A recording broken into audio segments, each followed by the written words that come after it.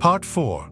The Ottoman Empire, Muslims practicing Islam, and the Jews, Jewish and practicing Judaism. According to recent history, oil and water, right? Well, maybe not so much. The Ottoman Empire, a powerful and influential state that stretched from Southeast Europe to North Africa and Western Asia, conquered and ruled Palestine for about 4 centuries until its defeat by the British and their allies in World War I.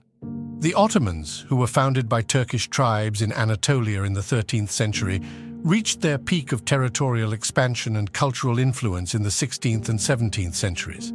They were known for their religious tolerance, administrative efficiency, artistic achievements, and military prowess.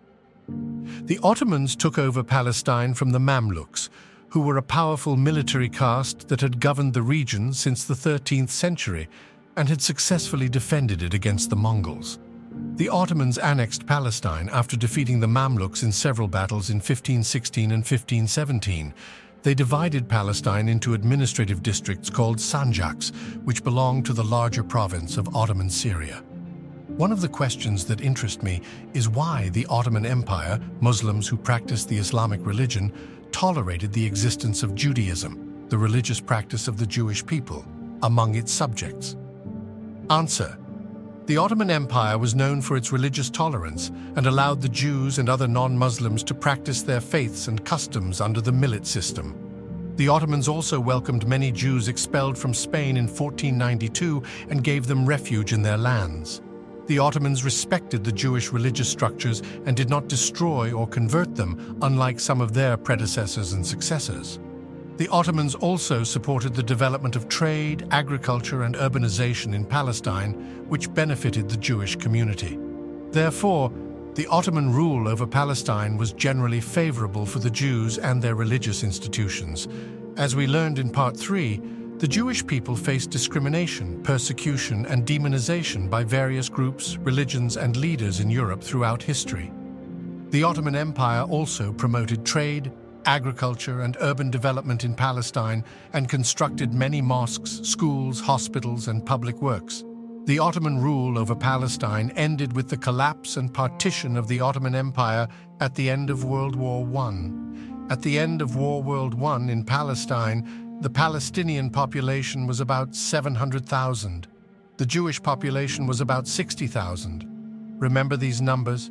They are important. The perspective of the winners often influences history.